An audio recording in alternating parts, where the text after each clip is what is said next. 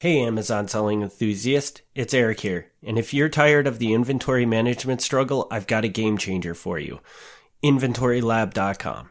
Inventory Lab simplifies e-commerce, inventory management, integrates seamlessly with Amazon, and even syncs effortlessly with QuickBooks for hassle-free accounting. Go to MilwaukeeMafia.com/IL now because your success deserves efficient inventory management. Happy selling. You're listening to Milwaukee Mafia, your podcast dose of Wisconsin Mafia and true crime history. Hey everybody, welcome back to another episode of the Milwaukee Mafia podcast. I'm Eric. I'm Gavin. Gavin, Yeah. what do you got for us today? Today we're going to be talking about garbage. We're going back to garbage? We're going back to garbage. Oh my god. So it just never dies, man. The Mafia is constantly tied to garbage. No, we're re-recording our garbage episode. Oh, well, well, you kind of ruined that then. Yep. All right. Well, okay, we're re-recording an episode that we previously had lost. So Yeah. All right. Well, then take her away with the garbage. All right. So yeah, I want to be clear about this for people. If you've listened for a long time and you're listening to this now, you've already heard this. Like, my notes are almost exactly what they used to be. But for you who are new to the podcast, relatively new, you would not have heard this. We had to toss some episodes for audio quality issues. So it's just a handful, but we're going to go back and we're going to restore them, which unfortunately we have to do from scratch. But that's okay. That's all right. It's all part of the learning process. All man. part of it. And for this one, we're going to talk about early garbage collection in Milwaukee. It's not Mafia specific, but it is like the first half of our garbage story. You need to understand the background to really understand the Mafia part of the garbage. So do we have to redo both the garbage episodes? They are both on the redo like, list, yes. Wow. All right, I do recall this episode, so without further ado, let's hear about some garbage. Yeah. So garbage has always, just a fact. Just a fact. There's always things left over, and also included in garbage, which you don't normally think about as garbage, but waste, human waste, animal waste. You don't think of that as garbage, but it is. It's like it's a waste product. It's a leftover thing, and you got to get rid of all these things. And originally, but way back in the pioneer days, you didn't have that much stuff. You had to dig your outhouse hole or what. But beyond that, you didn't have a lot of packaging on goods. You bought things, brown paper wrapping, and you'd have your pigs and stuff out back. They eat up a lot of the stuff. So garbage really wasn't a big deal for a very, very long time. But as cities get bigger and become more industrialized, you get more packaging, you get more pre-made goods that just do not break down as well. And along with that, the move was kind of away from pigs, because as the city gets bigger, not everybody can have a pig in their apartment. That doesn't make any sense. But you still need a horse, Mm-hmm. because before you have a car, you have a horse. Right. So it's now you got more people packed into one building, but they all need a horse. So horses create waste. So you've got that. You've got more waste being made. You've got fewer pigs to get rid of the waste. And to be clear, the pigs are not eating horse poop, but the food waste isn't getting rid of that way. So it is getting worse. And what are you going to do? So we started thinking about ways to do it. You got landfills, you got dumps, and you got incinerators. Those are the three ways you get rid of waste. And just before you really go into this story, yeah, what era are we talking about right now? Roughly? Late 1800s. Okay, so late very early on. Yes. Okay. Yes. And so one thing that people would do at this point in time, because there are no landfills or dumps or incinerators in Milwaukee from the late 1800s, there just aren't. So people would burn it in the street, they'd dump it in the river. Some things they would throw in the street, and there were children who were called swill children, which is, I'm sure they loved being called that. But they were children who would go around and they would collect things out of the trash, like old rags and things like that, and use them for whatever. They would collect ash because ash could be, and a lot of people had ash because they were burning coal and everything else. They'd collect ash and they could turn that into soaps and things like that. So you never know. Like a lot of things you can use waste for if you're really creative. And were these kids hired by somebody to collect this stuff for them? Or was this a thing they were just being entrepreneur and thinking, okay, I can do that, collect all this crap and make it into this and sell it? Definitely some of them were entrepreneurs. Some of them were, it was just necessity. Like their families were that poor that the kids would have to go out and collect anything they could. So yeah, by the time 1875, it is bad. Every time it rained, the waste would mix with mud. The streets weren't paved, so the streets all became a mix of mud and horse poop, and it was terrible.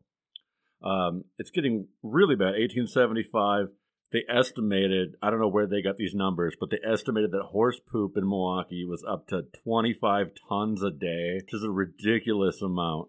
At this point, they have to be doing something with it, right? They must have a system at this point. If they're producing 25 tons a day. Yeah. So what is that what we're going into, or what is we're leading into it, right? Okay. At first, their plan, what they can't like just dump in the river, they haul out into the countryside. Now, I don't know if horse manure can be used for farming purposes or not. I imagine it probably could. Yeah, I'm sure it can. But even if it couldn't, like just to get it out of the city limits, we just haul it out and dump it outside the city limits. Deal with it later. So there's that. Around this time, also there used to be what was called the miasmic theory of disease, which today we know is nonsense. Okay. But before people knew about germs and that sort of thing, they thought that like you could get sick from bad smells. So everyone's like terrified that they're going to get sick. And a lot of them do get sick. There's a lot of terrible diseases still going around at this time. But it isn't caused by the bad smells. It's just a coincidence that it's caused by crawling around probably in feces. Yeah. But which also happens to cause bad smells. Yes.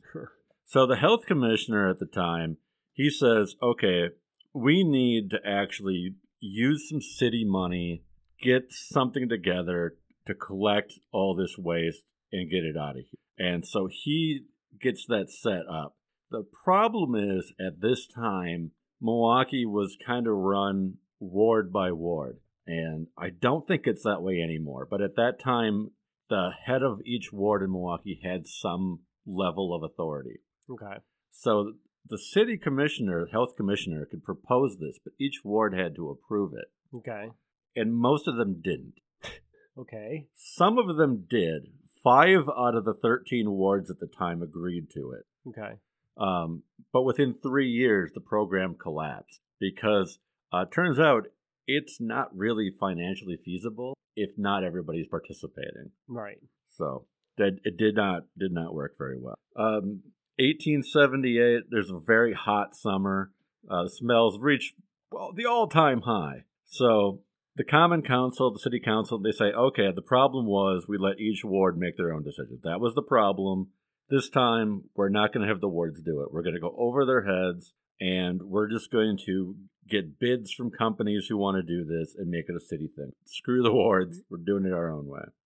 They weren't able to actually get that into effect until 1886. So it took them, like 8 years? Holy cow. Before they could finally get that program up and running. Now, do you have any idea at this point in time? Like you said, they went above the wards. Yeah. So did the city itself control the money and disperse it to the wards, or like did the cities have to? You understand? I definitely don't know how tax collecting worked. Yeah. I assumed the fact that wards had some level of control over their individual areas, that the taxes must have been dispersed accordingly. But I have no idea. I do not know how that was determined or what was even taxed. I don't know. I don't really know. Like where the revenue was even coming from is probably... Right. Is not going to be the way it is today, obviously. Right. So. I mean, I'm so unfamiliar with what the process was for taxing people in the 1800s. I don't even have a good guess. So I'm sorry to the listeners that I don't, but that's, I mean, anything that you could think of today that we would tax, I don't know that they even would have. Yeah. I mean, there's no gas tax because they're not using gas. So I don't know. I don't know what the taxes are, where the taxes are coming from. So anyway, they get that up and going. Apparently, there was some real problems with the original people they contracted. They didn't show up every time they were supposed to. Like, you know, I don't know what the schedule was at the time, but like today, if your garbage day is Wednesday, they didn't show up every Wednesday like they should have. And apparently some of them cut corners. Instead of taking it where they were supposed to take it, they'd find empty lots like in the middle of the route and just dump it back out in the middle of in an empty lot. You know, so then their truck would be empty and they could start again without having to go all the way back to wherever. I can see that why they would do that, but that's gross. Some really shady stuff. So finally, we got to move to a new system. This is not working. And not only that, at this point in time, the suburbs are also getting more, you know, they're formed, they're stronger. Mm-hmm. Like, you can't just take it outside the city limits and dump it anymore because there's places actually don't want it. Yeah. You're now probably dumping it in somebody's front yard, basically. Or... Right. Right. It reaches the point where not everything outside of Milwaukee is a farm field. There's actually other towns out there. So they don't like it. So they're like, okay, what do we do now? We're going to burn it. We're going to burn everything. And that's what they did. They set up a thing called the Phoenix Garbage Cremator. I love the name. Yes. I mean, it's you know, you already got Phoenix in the name. You got this flaming bird, but then you got cremator on it. Like, we're not joking around here. This is what we're going to do. So they set that up. The city paid for it. While they were waiting, between the time that the suburbs didn't want it and the time the cremator was up and running, they just started dumping everything in Lake Michigan directly. Oh, man. Yeah. This wasn't great. And apparently, the dumping site was up current from the water intake. So a lot of people would turn on their home tap and strange things would come out of their home tap. Oh, my God. That is so gross. Yeah. So not great. Not great. Once the incinerator was up and running, that stopped, but then it switched to a new problem because of where it was positioned. It was on the west side of the city. And apparently, they didn't take things into account as far as the wind direction that was most common. And this is a newspaper quote. It resulted in a killing odor with the strength enough to paralyze the man in the moon. So, you know, interesting phrasing of the time. But you know, obviously the implication here is that the smell from the incinerator is so bad you could smell it from the moon. Like, it's bad. So probably, at this point, they probably didn't even do any good with the problem. I mean, I guess less people are getting sick at this point. Yes. But they just can't stand the smell of their city. They're going the right direction, but I think what's the problem is the population of Milwaukee is growing at too fast a pace to handle the level of garbage that it creates.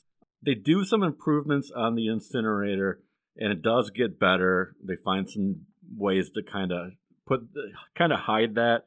There was a group of businessmen who came together, and they called themselves the Anti-Stench Committee to come up with ideas to fix this. But the original designer of the Phoenix Garbage Cremator, he got so much hate mail that he ended up just killing himself. Wow! Like, he could not take the level of complaints that he got about it. I don't know that guy's name, unfortunately. So I'm sorry, guy. I don't have your name written down, but didn't go well for him. So now they get a new incinerator, and they're going to put this incinerator, this is 1890s, new incinerator in Ozaukee County, 14 miles north of the city limit. So now here we go. Now we're mixing some ideas. We're taking it out of the city, and we're burning it. Mm-hmm. So this is a little bit better. We're not dumping it anymore, and we don't have to smell the burning. So it's getting out there.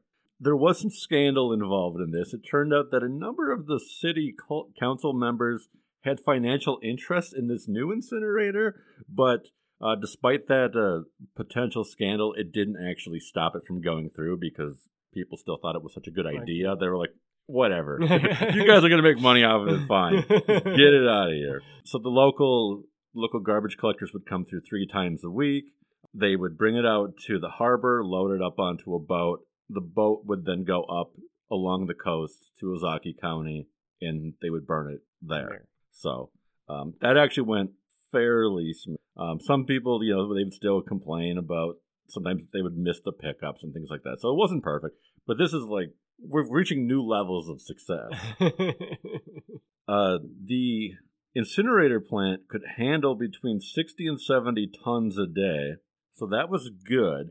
But with population growing soon, already in the 1890s, people in Milwaukee were throwing out 80 tons a day. So they can burn 70, people are making 80, which means every single day another 10 tons of garbage is created they can't get rid of.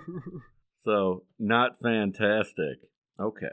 This goes on for some time, and then finally, in the end of the 1890s, they moved to a new system where they would build another incinerator, this one in Milwaukee, but they would couple it with a landfill. This would be the first landfill in Milwaukee. And it would be, they say it was on Erie Street. It was basically, I like to say it was basically where the Summerfest grounds are today. Okay.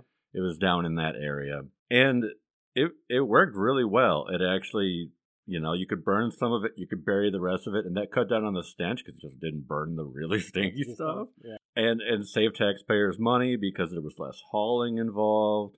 It created jobs because it wasn't a private thing anymore. Now it actually was becoming a city thing where you'd have to go through the city to become like a garbage collector and disposal. So things seemed to be going in the right direction. Everything was up and running and burning by 1902. So that was fantastic. The Erie Street garbage incineration plant was fully operational to its peak by 1910 and stayed that way until 1955. So that holy cow! So that thing lasted a while, and what the health commissioner would come back, do tests, and things were better. Like the hygiene was strong. The things weren't as polluted. Construction in the area seemed good. Everything was strong. So it was all fantastic. So yeah, that's what's leading us up to the early 1900s in the world of garbage. So a little sneak peek on the second half is, for those who don't know, Erie Street is, I don't know if it was in the Third Ward, but it's like right on the edge of the Third Ward. Okay.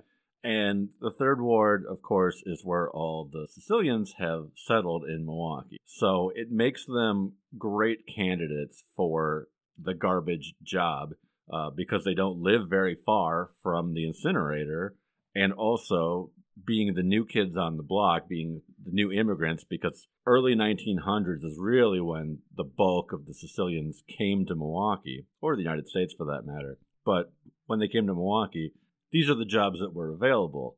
I don't know what the pay was, but certainly it's not a prestigious job. Mm-hmm. Going around with a horse and a cart picking up people's garbage is not something most people want to do. Mm-hmm. So when you're the new person, the new immigrant, those jobs really become, they go your direction. You don't get the super nice jobs. Yeah. So it all times out really well, where suddenly there's just tons and tons of garbage carrier jobs or garbage burner jobs, and we've got hundreds, if not thousands, of people who now need jobs. So it times out really well for them.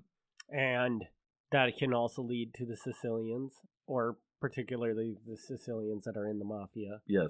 Maybe getting involved in some corruption with that, maybe. Mm-hmm. So, and that's where we're going to go in the next episode, I assume. That is the second part. But yeah, for this first part, I just wanted to give a very broad overview of how garbage and garbage disposal came to be. It's actually a topic I find super fascinating. We breeze through it here, but I find that amazing because we do see that Milwaukee, is just an example. Like you can see that anywhere that has a population boom, mm-hmm. It's a problem. Well, and that's what the biggest thing that I take from this story is, like, because I assume that Milwaukee, they were probably in a population boom at the time, mm-hmm. but it couldn't have been anything compared to, say, somebody like New York or Chicago or something. And I just can't imagine. I mean, if Milwaukee's trash problem got this bad, can you imagine what those other cities must have been like? I mean, it must have just been disgusting. Absolutely. Yeah, and I don't really know anything about that, but that's what I find interesting though. It's just that we completely changed our lifestyle of, everything has a place to suddenly every day we've got waste. Mm-hmm.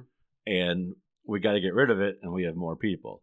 And nobody wants it. I mean, we're recording this in the Appleton area. We're at what we call the Fox Cities. And, I mean, that's an ongoing thing. Like, we've got the room for the landfills. Like, it's not like we're short on space, but nobody wants it. Yeah. Nobody wants the landfill. Filled by them or whatever. Yeah, totally.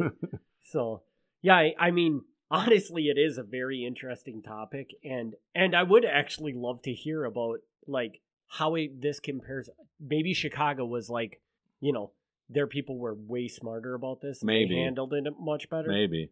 But I'm feeling like, what did you say, 25 tons of garbage at one point in time? That was 25 tons of horse manure. Yeah, just horse manure. Yeah. So, which I'm going to guess was probably at that point in time the biggest culprit of trash. I think that's probably a safe bet. Yeah.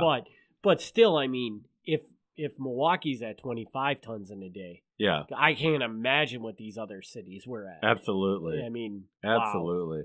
Wow. And I imagine that Chicago could probably have handled it in a similar way, because I mean, now Chicago is like, it's dense city for miles as far as the eye can see. But it wasn't always that way. I mean, right. there used to actually be suburbs in Chicago, not just an endless strip mall for 50 miles. But New York, I don't know. Not that I know much about New York, but I bet New York pretty much always being a dense place. Yeah, that's very true. So yeah, it's just crazy. That is a crazy thing to think about. Yeah. So we will be back, I guess, next week with the mafia side of how they managed to sneak into this trash business and try to extort money from it, I guess. Is that what happens? Or I don't remember. Yeah. See, we got to re-record, but you don't remember. So it's like we're doing it all over again. Yeah. And I will also say, for anybody, if anybody is listening to this for the second time, the way I remember it, the way you told the story this time, way better than the first time. I found it. I don't remember anything being. I remember leaving the first time thinking, God, where are we going with this? Yeah. And then, but this one there was way more information involved in it, in truly talking about the trash. Cool. So if you're that listening, just means we're learning. Yeah. We know how to deliver the story. Kind of makes me think we got better at podcasting. Yeah, maybe we did. First recorded this episode. Maybe we did. So people will get to the end of this re-recorded stretch and they'll go back to like how we used to do it. They're like, oh. Wow. Oh. Yeah, or they're going to be listening from the beginning, and then they're going to be like, wow. They're going to be like, listen to the previous episode, and then be like, what just happened? They got so much better at it than... Yeah. Well, we're not re-recording things unless we have to. So these just have to be a stretch of this new version. Sorry. So, all right. Well, that'll wrap this episode up. So we will be back at this time, probably next week, with the next episode. So, and thanks everybody for tuning in. Thank you very much. Thanks for tuning in to the Milwaukee Mafia Podcast. Join us next time for another look back at Wisconsin Mafia and true crime history.